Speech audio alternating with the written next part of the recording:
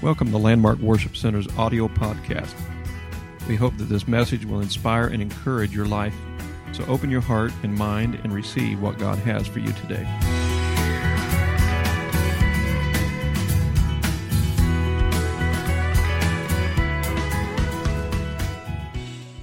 And he's going to deliver it here. But I'd like for us to pray over him. And let's just pray that God would give let the free flow of his Spirit flow forth out of the Word. Lord, touch Titus today. I pray, God, that you will minister to him and through him. I pray, God, that this congregation will receive the things that we know that you desire to do for your people. God, there are healing needs. There is deliverance needs. Praise God. And I pray that you will touch him and minister through him today. In the name of Jesus, amen. Amen. Amen. One more thing. I forgot about this. I know that Sister Imogene had passed from this life, and she was a very vital part of our church, and we love her and we miss her. But I can only imagine what she's doing right now in heaven, rejoicing and praising the Lord. But we do want to mention to you that Tuesday the family has set up a graveside service, which is not going to be at graveside, but it will be at the cemetery here in Bethalto, Roselawn. And there is a building at the very back, which will be in that building, and we'll have a memorial service there for her. And if you could be there, it's Tuesday at 12 noon. Tuesday at 12 noon. And I know that we all loved her dearly, and we want to give honor to her. So God bless you today. Please remember that, Brother Titus.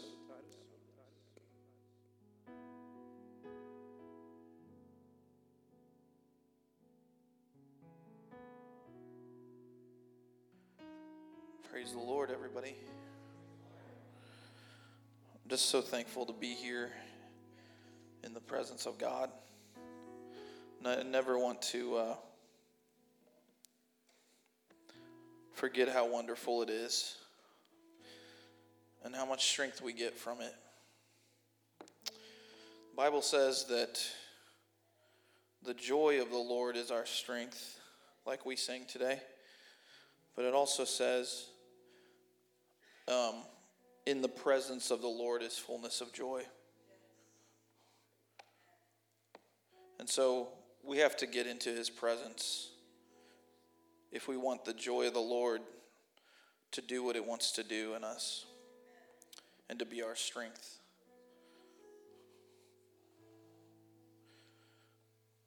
Because we can choose joy, or we can choose to let whatever is affecting us take hold of us. Whatever's coming against us, take hold of us.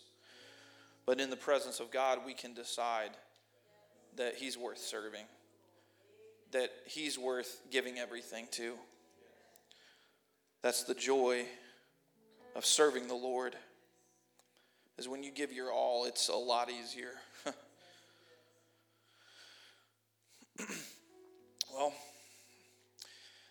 I heard a story of a British guy who was trying to get from Birmingham to London, and he stopped and asked for directions from a guy that was sitting in a van.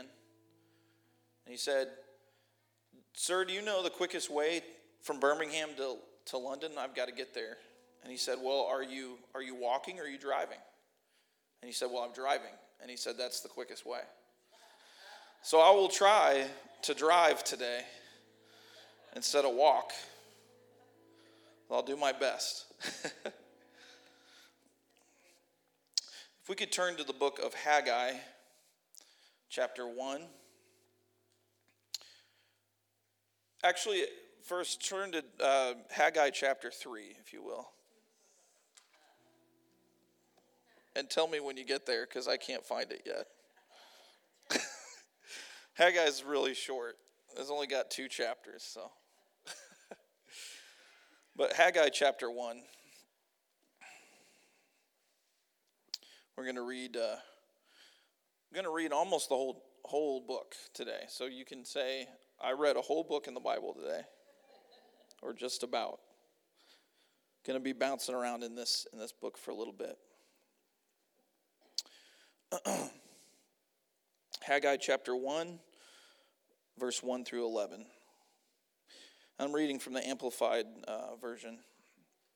It says, in the second year of Darius, the king of Persia, on the first day of the 6th month, that's August 29th, 520 BC, the words of the Lord came to Haggai, the prophet, to Zerubbabel, the son of Shealtiel, governor of Judah, and Joshua, the son of Jehozadak, the high priest,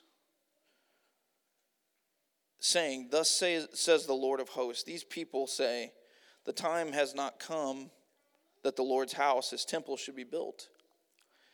Then the word of the Lord came by Haggai the prophet, saying, it is time for you yourselves to live in your expensive panel houses, while his house of the Lord lies in ruins. Now therefore, thus says the Lord of hosts, consider your ways and thoughtfully reflect on your conduct. You have planted much, but you harvested little. You eat, but you do not have enough. You drink, but you are not full of drink. You clothe yourself, but no one is warm enough. And he who earns wages earns them just to put them in a bag with holes in it. It reminds me of owning a boat. My old coworker used to say, if you own a boat, then it's just a hole in the water you're trying to throw money in to keep it from sinking. But these people were earning wages, but it was like they were putting them in a bag with holes in it. The investment was a terrible investment because God had withheld his blessings. Thus says the Lord of hosts, consider your ways and thoughtfully reflect on your conduct. Go up to the hill country, bring lumber and rebuild my house, the temple, that I may be pleased with it and be glorified, says the Lord, accepting it as done for my glory. You look for much harvest, but it comes to little.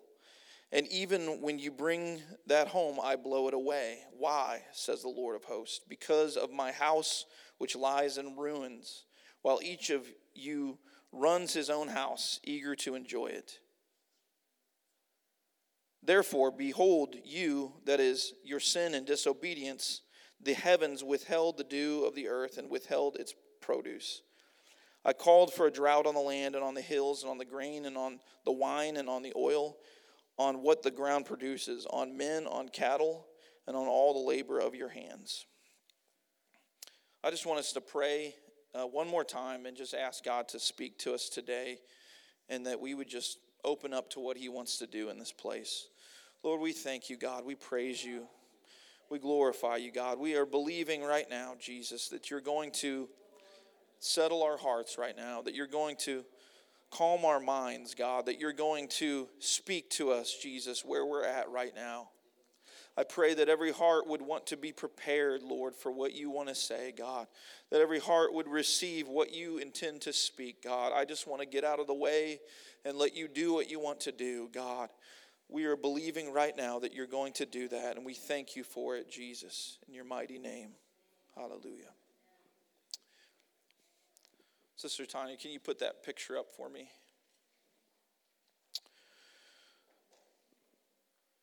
So I wanted to show you guys a picture today of, I know we are all pretty familiar with what happened in Maui last year, where the fires were consuming a huge island there. And it was said that there were people running for their lives from this fire that was burning faster than they could run. And multiple people lost their lives in this fire. And there were people that were actually fleeing to the waters, fleeing to the ocean. There was even people that drowned in the ocean because they were trying to escape the flames. And I don't know how well you can see that picture there, but that what is circled there is is a apostolic church.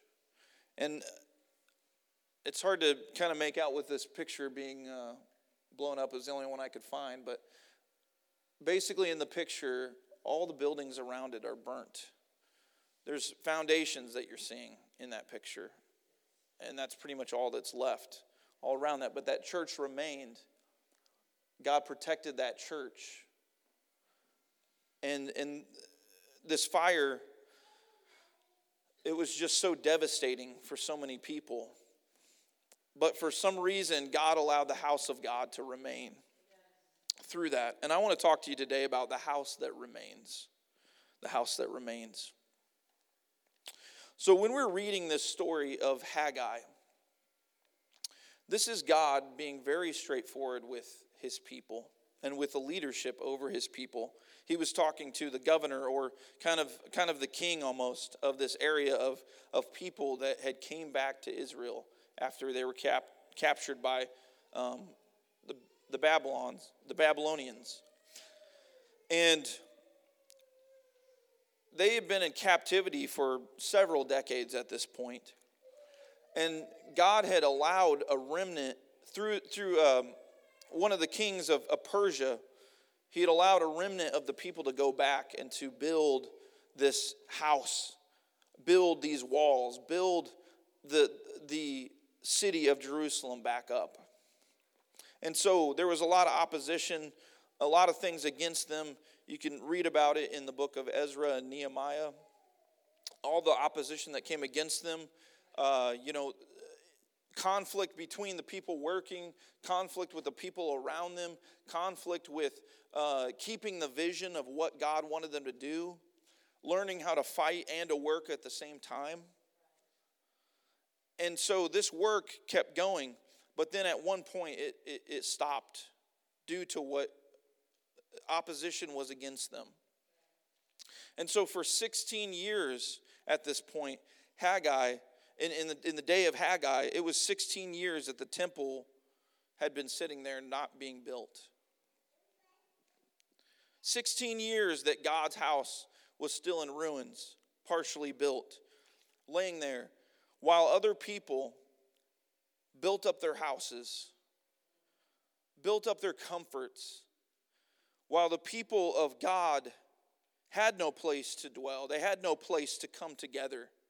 They were only concerned with their own agendas. They're only concerned with what was comfortable for them. Their motives were off. They had the wrong attitude about the things of God. And so they were building up their kingdoms, their small kingdoms, building up their homes, making things comfortable for them in this place. Well, at least their home, at least that they have comforts, at least they have each other as far as their own family. And so God was trying to get their attention, and he spoke to the leadership first, and he said, these people don't think it's the time to build the house of God. But God was saying, now is the time to build the house of God. If you have the strength to build your own homes and to build your own comforts and to build your own small little kingdoms, insignificant things compared to this eternal house of God. The thing is people didn't realize that they were investing into things that just wouldn't really last or wouldn't last beyond their own life. These people, they were so interested in trying to get the paint right on their kitchens, and they were so interested in trying to get the siding good on the outside of their homes, and it even uses the word paneling. I don't know what kind of paneling they had, but they were trying to do a little bit more than just build some walls and to live in. And I'm not preaching, I'm going to be talking a lot about the house of God, and I'm not just talking about this building here. Mostly I'm talking about us. We are the temple of God. And we together, unified, are the kingdom of God and the temple of God. We are a reflection of God's house. But I'm not saying there's anything wrong with what they were doing, and God's not really saying anything is wrong with building a house, making comforts, but it was the priority of what was most important that was the problem. Where their focus first went to was themselves, was their own needs and their own wants and their own desires. But they forgot about the house of God. They forgot about how good it was for brethren to dwell together in unity in the house of God. They didn't consider the things of God first. They considered themselves first. And God, twice in this scripture, says, consider your ways and thoughtfully reflect on your conduct. When was the last time that we really looked at our own priorities? Really looked at what our mind goes to first when it comes to this life, when it comes to our family and their needs, when it comes to ministry even. You can keep yourself very busy and not do anything, even in ministry. But the house of God was of utmost importance. The house of God was what should have been their first focus. And so God was calling them out. And he said, everything that you're trying to do, these people may not have known that their harvest wasn't that great, or what it could have been if their priorities would have been straight. Who puts money in a bag and doesn't know there's holes in it? Obviously, if you keep doing that, you're crazy. Or you don't know there's holes in the bag. You don't know there's a problem. But there was a clear problem with this situation and with what was happening. What the place that they were living, in other words, was so much lower than what it should have been. But they didn't even understand that because their priorities were lost. Their priorities were messed up. God was trying to get their priorities straight for him, for his glory, and for them. Because he knew what they needed. The house of God it's everything to the believer. The house of God is more important than anything else in this life. Our temple, the temple of God that dwells within us, that is of utmost importance, more than what we put on, more than what we eat, more than what we drink, more than what we do. The Bible says in Psalms 27, verse 4 through 6, it says, one thing, this is David, the man after God's own heart, the man that knew God more than probably any man has ever known God and will ever know God in this life. One thing have I asked of the Lord, the top priority in my life. The one thing I need is that's what I will seek after, that I may dwell in the house of the Lord all the days of my life, to gaze upon the beauty of the Lord and to inquire in his temple, to seek the Lord with everything. That was the top priority for David. It says, for he will hide me in his shelter in the day of trouble. He will conceal me under the cover of his tent. He will lift me high upon a rock. And now my head shall be lifted up above my enemies all around me. And I will offer in his tent sacrifices with shouts of joy. I will sing and make melody to the Lord. Sounds like a man that has his priorities straight. It sounds like a man that is confident in the God that he serves and where he's at in his relationship with God and in every relationship that comes after that. That's one desire, the top thing in David's life that all of us need to understand, that has got to be what is our priority, is just seeking after the things of God. And I'm not trying to be so general here today. There are specific things that we could do and we need to do in order to make this a reality. And I'll talk about that in a second.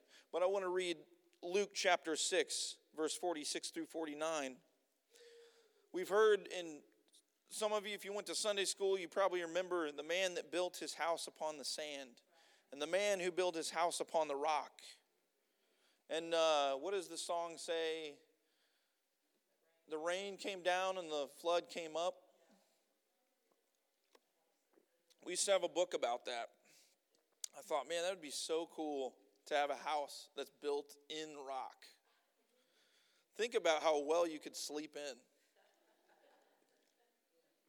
There's a couple houses, I think, over down 140 that are like built into the side of a hill. I'm just like, I mean, what's the resale value of that house? I mean, is there a market for that? I mean, it's just wild that somebody was like, you know what? Let's do this. Everybody's doing this, but let's do this other thing. But the house that's built on the rock in that story, it was going to stand. And this is Jesus talking. And he says, why do you call me Lord, Lord, and do not do what I tell you?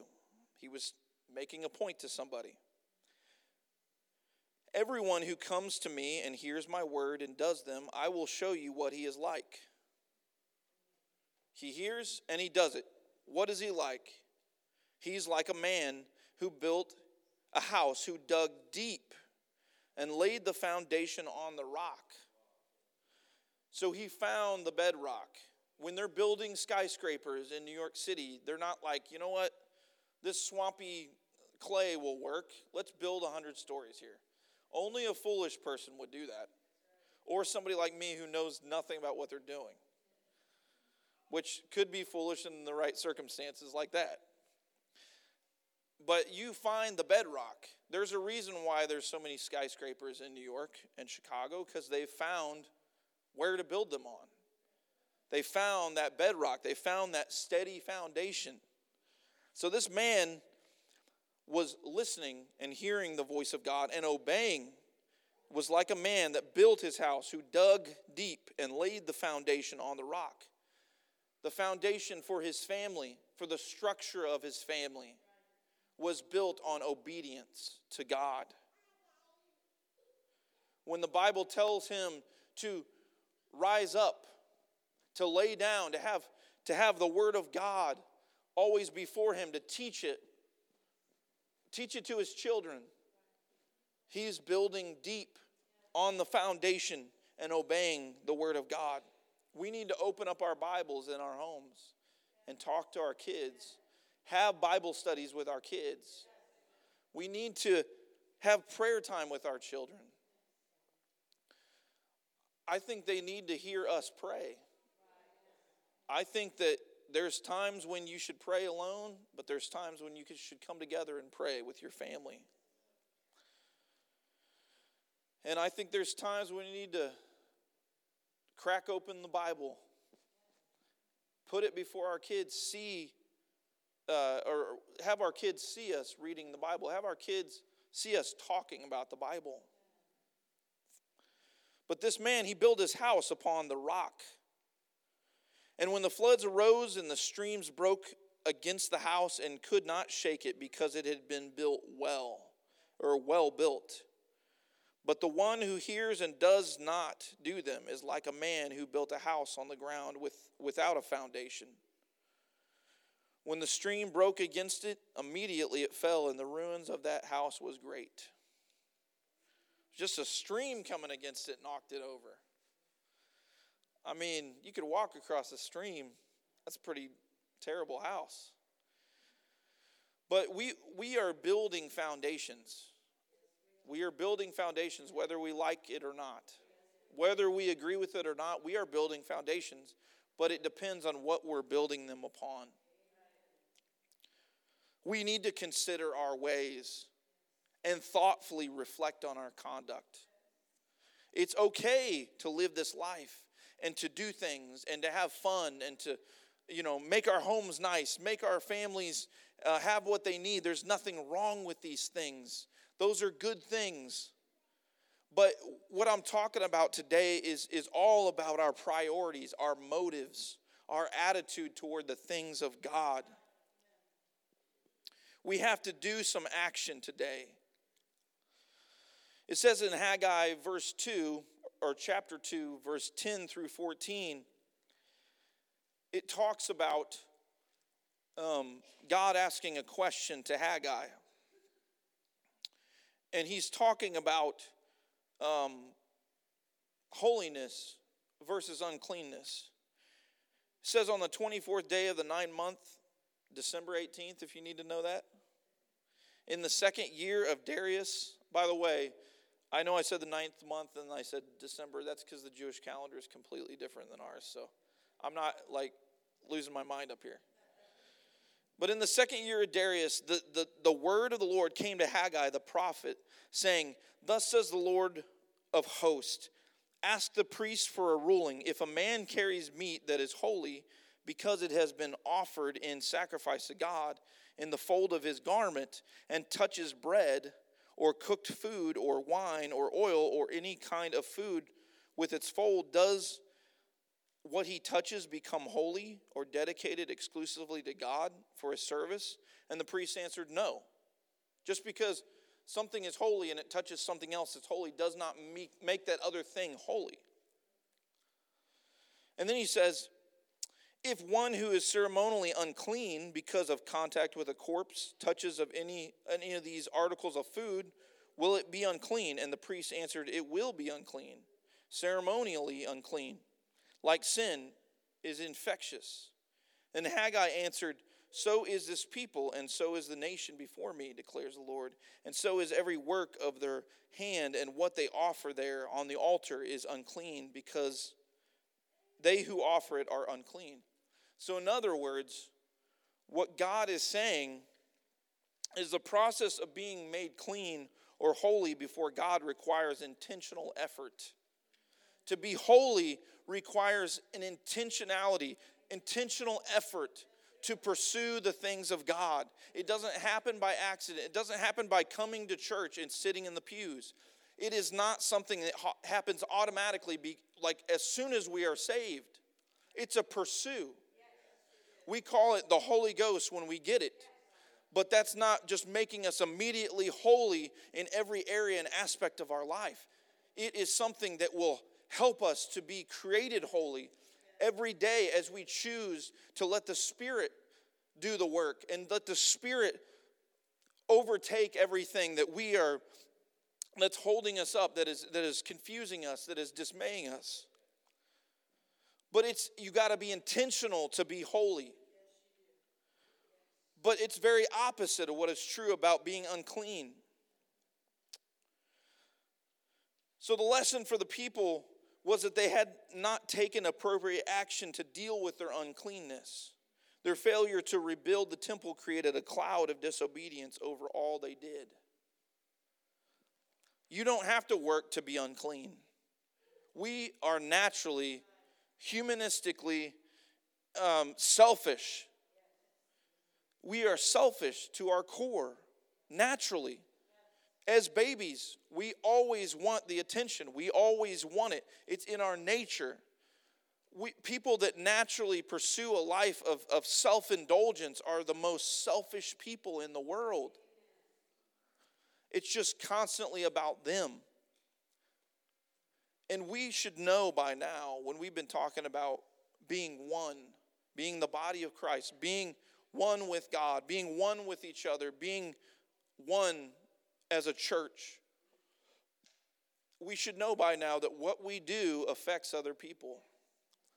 Being intentional about being holy, it affects other people.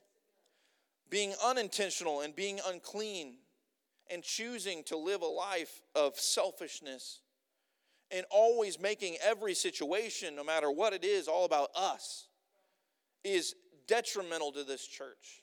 It's detrimental to the move of God. It's detrimental to everything that God's trying to do through us, because we need to be unified. We need to be one. We need to be holy as He is holy. So God is making a huge point here that just because someone chooses to be holy, it doesn't mean that other people can be close to them and be holy. You got to make a decision for yourself today. There's actions that we can take actions that we can take to pursue after and to make our eyes turn to focus upon the house that's going to remain. We got to shift our focus upon God instead of us.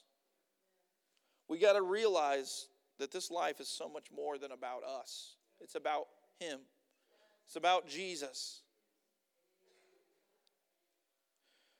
We have to also learn to obey and teach our children the Word of God. We got to obey the Word of God, and we got to teach our children to obey the Word of God. We got to pray in our homes. We've got to teach them how to worship.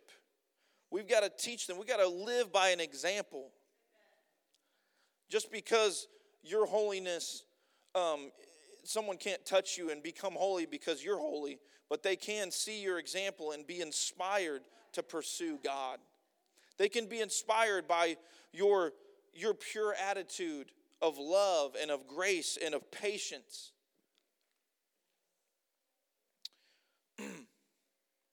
We got to build the house in our home. We've got to build the house of God in our own homes. We got to give all that we have to internal investments. Internal things that are going to last. That doesn't mean, I'm not preaching against any investments. I'm just saying that priorities, the house of God, priorities. We got to learn to ignore our past failures, our past inconsistencies, our past deficiencies. These people had no way of building this temple anything like what Solomon had built it. They had no way of finding the gold and the silver and all these things that Solomon had. I mean, that temple was immaculate. It was covered in gold. These people couldn't look to that and say, man, we're not going to do it because we can't make it like it used to be. They can't look at past failures, past mistakes, generations that died not building the house of God.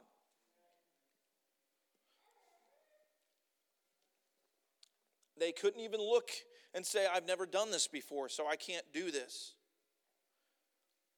They couldn't look at their deficiencies. It was time for them to move forward. It was time for them to focus on the house of God. They had to decide to do the work of the Lord now. Right now. Just like we have to decide today to do the work of the Lord right now. And not wait any longer. Not wait for another better year, another better raise or the resources that we think we might need. It's time to do the work of the Lord right now. It's time to find a disciple. To disciple somebody, even if it's your children. What better disciples to have than your own children? Because unknowingly you're going to disciple them anyway in the uncleanness of your life. If you choose to not pursue holiness, it's going to happen. They're going to learn from you. So they might as well learn that their priorities should lie in the house that remains. So when we do these things, when we obey the word of God, God gave them a promise in Haggai. He told them exactly what He was going to do, because God does not just bark orders at us. He doesn't just throw us out there and give us no help or no hope or no way of doing it. He's not manipulating us. He's not up there in the clouds laughing at us because we're failing. That is not God. God gives promises every time He requires something. He gives us a promise. God gave them a promise in Haggai chapter 1, verse 12 through 14. Right after they chose to obey. It says, then Zerubbabel the son of Shealtiel and Joshua the son of Jehozadak, the high priest, with all the remnant of the people who had returned from exile, listened carefully, and they obeyed the voice of the Lord their God and the word of Haggai the prophets. since the Lord their God had sent him. And the people reverently feared the Lord. Then Haggai, the Lord's messenger, spoke the Lord's message to the people, saying, I am with you. What a great promise that is. I am with you. God is with us today. You felt him. I felt him. His presence is here. And there's no, sound wave that's going to take that away from us. There's no bleeding ears today that's not going to be able to hear the voice of God from now on. But God said, I am with you. I am with you. What else do you need? Anything else on top of that is just going to be just the cherry on top. I mean, we already have everything we need because God is here. He says, I am with you. So the Lord stirred up the spirit of Zerubbabel, the son of Shealtiel, governor of Judah, and the spirit of Joshua, the son of Jehozadak, the high priest, and the spirit of all the remnant of the people. And they came and worked on the house of the Lord of hosts, their God. God stirred up their spirits. When we obey and we fear the Lord in a holy reverence, He will be with us. He will be with us. The Lord stirred up their spirits, that inner desire that they had to serve the Lord. God stirred it up as they started turning to work. The moment they chose to obey, God started stirring in their spirit that inner desire to do the things of God. And then it says in Haggai 2:4 and then 6 through 9, it says, but now be courageous, Zerubbabel, declares the Lord. Be courageous also, Joshua. And be courageous, all you people of the land, declares the Lord. And work, for I am with you. Again, I am with you twice. And then it says in verse 6, for thus says the Lord of hosts, once more in a little while I'm going to shake the heavens and the earth and the seas and the dry land, and I will shake all the nations, and they will come with the desirable and precious things of all nations. And I will fill this house with glory and splendor, says the Lord of hosts. The silver is mine, and the gold is mine, declares the Lord of hosts.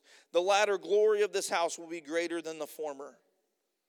Wait a second. How could you beat Solomon's temple? How could you have it better than that? His glory will make up for it.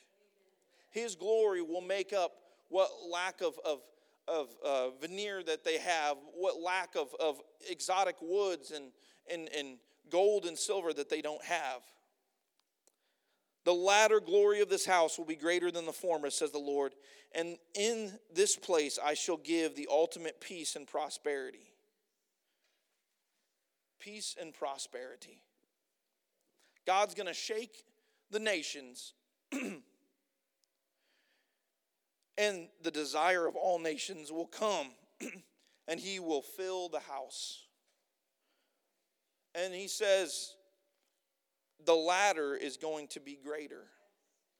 The latter is going to be greater than the former things. What we've seen so far God do in this house, it's going to be greater.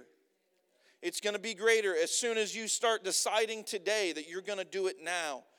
That you're not going to wait any longer. You're not going to pursue holiness some other day, but it's going to be today. And it's got to be today. It has to be today. We don't know what tomorrow holds. We don't know what it's going to be like in a few hours from now.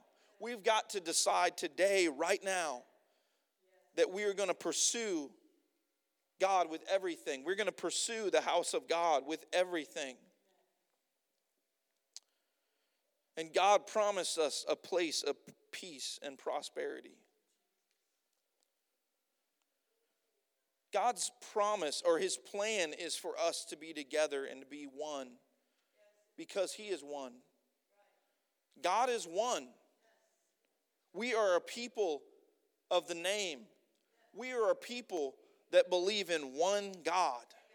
We don't believe that God is split into different beings. There is one God, and Jesus is his name. And that example right there of God being one, he only needs to be one. He doesn't need to be more than what he is. He is one. And we are called to be one as he is one. We are called to invest everything into the house that remains. The world may never remember us. They may never remember our accomplishments. I've never met the people that moved into my house. They didn't thank me for redoing some of the flooring in there. They're not going to know me. They're not going to remember, whoever buys it from them and who knows how long. Or in 100 years, if the house stands another 100 years, no one's going to remember me. I don't know who lived in it before. I've heard a little bit, but I don't know those people. No one's going to remember who put that wallpaper up. They know they'll be like cursing at them when they have to remove it. But they're not going to remember who put up the wallpaper or no. If you go to Goodwill right now and you're looking for like a coffee table or something, you're not going to know who built that coffee table. If you plan on redoing it, you may not even appreciate the way that they did it the first time. The world may not remember our accomplishments. They may not remember what we did in our own houses, what we did to build up our own kingdoms. People may not remember us for very long, or maybe 1 or 2 generations after us, maybe. But they will remember the house you helped build. They will remember that you preserved future generations and made a pathway for future generations to be able to feel the presence of God, to connect with the presence of God, to learn that truth that's so sacred that we hold so dear today. Again, I echo these words that God said in Haggai 1, verse 5. It says, "Consider your ways and thoughtfully reflect on your conduct." Most of the time, it's something subtle. It's something that we never really put our finger on of what has caused us to lose sight. Like Brother Micah said today, don't lose focus. I couldn't have said it better myself. We lose focus and we lose track on what is actually important. And I'm not going to stand here listing anything that you should get rid of or do or whatever. That is something that really it changes from person to person. I mean, there are some things that are very clear, that are very much against the Word of God. But there are some things that may be good for you, but maybe are not good for others. I mean, there's people that they can't cook food and do all that because they're so obsessed with it that they're just completely obsessed with doing that all the time, and that's all they want to do. There's people that build things and create things that's all they want to do. It depends on who you are and what you and God decide to do, honestly, and your motives behind everything that you do. So I could sit here and preach against everything if I wanted to. That'd be a total waste of time. Because we all got our things. We all got our stuff. But I am deciding today that the time is right now for me, for my family, that we're going to pursue the things that remain, the house of God that remains, the things that are going to outlast me. The things that are going to outlast my legacy and my heritage that may not really mean anything in a couple years, may not really mean anything in 100 years from now. But what God is wanting to do in this last day, it's got to happen through us. It's got to happen through somebody. So why not it be us? Why not it be you and me? It's got to be us.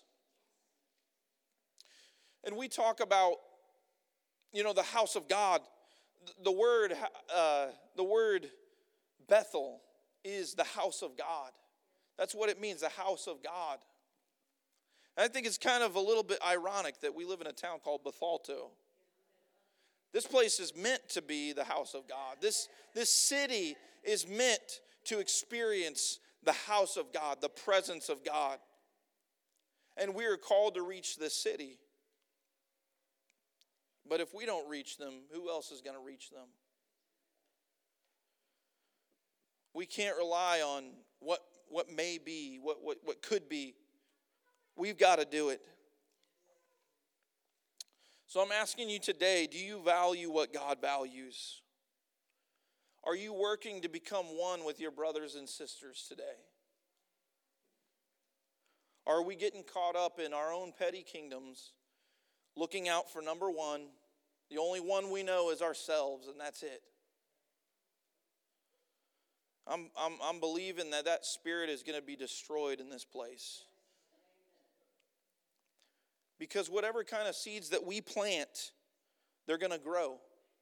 Whatever kind of seeds we plant, there's going to be something that grows from it. There's going to be bitterness. There's going to be hurt. There's going to be rebellion if we plant those seeds. But there could also be love and kindness. Who couldn't use some kindness right now? Who couldn't use a hug or just I love you, or I care about you, or I'm praying for you? Who couldn't use that? We forget that people that look like they have it all together are actually going through quite a bit sometimes. It would really shake us to the core if we really knew people's thoughts and what they think about themselves and how little they think about themselves. I know because I'm one of them. I know because sometimes I struggle with that. But when I come into this house and someone gives me a hug and someone tells me they love me, it changes everything. It changes my attitude. It changes my heart, knowing that somebody cares. And that's what this place is meant to be. This place that remains is the place that this world can be saved and can be healed through. I want to close with this scripture in Ephesians 2:13-22. If the musicians could come. I feel like Sister Janae actually read this scripture or was hitting around the same idea about the temple and being one. I know she used some scriptures around here. But so if you don't think God is speaking, God's trying to speak to us today. I've heard it multiple times from different people, being one church, focusing on what really matters and being one. But it says in Ephesians 2:13-22, it says, "But now in Christ Jesus, you who once were far off have been brought near by the blood of Christ." That's powerful. We are far off, so far from anything that even made sense, so far from anything that was comfort or strength or peace. We were so far from that. But his blood brought us near. I just picture a wave of his blood carrying us to the shores of grace.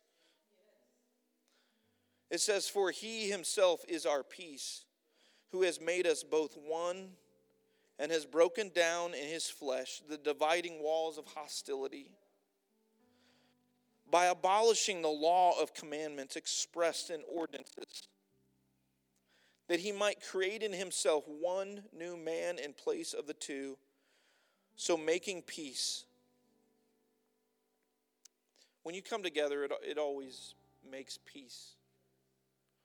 The reason this world is fighting, there's wars, is because they couldn't come together. They couldn't come together because when you come together, you have to humble yourself. When you come together, you have to sometimes ask for forgiveness. Hey, I took something that didn't belong to me. Hey, I said something I shouldn't have said. I got an attitude with you. I'm sorry. That creates peace faster than you could ever possibly imagine. But God, so making peace, and might reconcile us both to God in one body through the cross, thereby killing the hostility. What God did for us on the cross should be enough to kill all the hostility.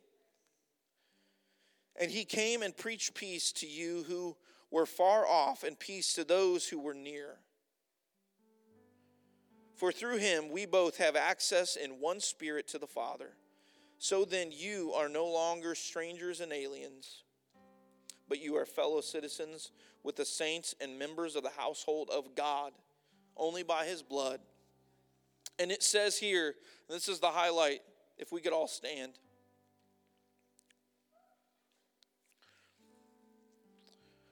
Built on the foundation of the apostles and prophets. Someone did a lot of work for us, and we're standing on that foundation today.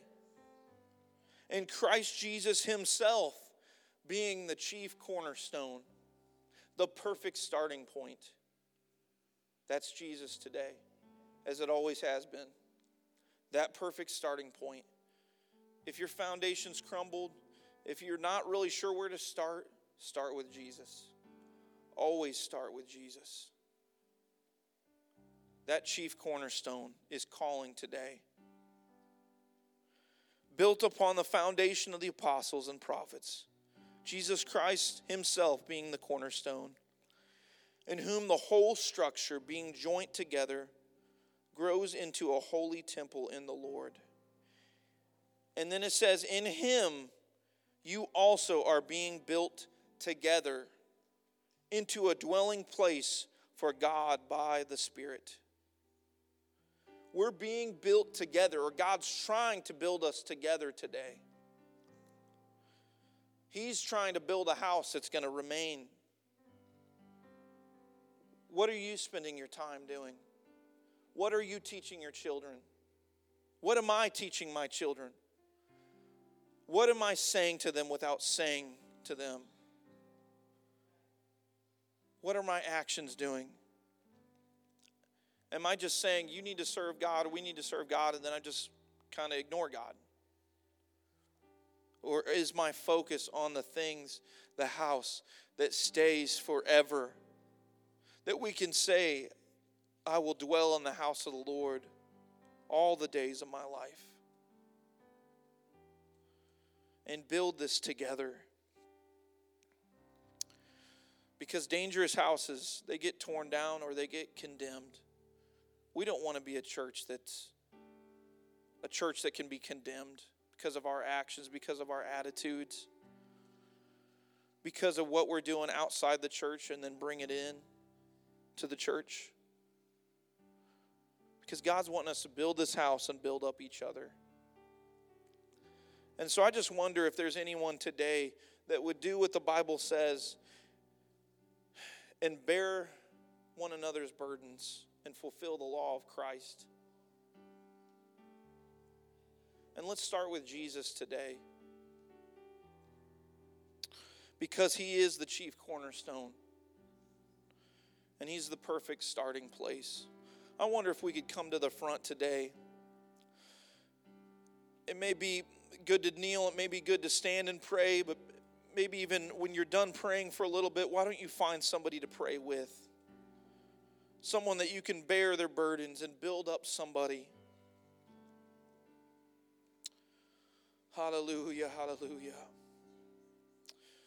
God, you're calling today to strengthen the things that remain, God. Hallelujah. Help us, Lord.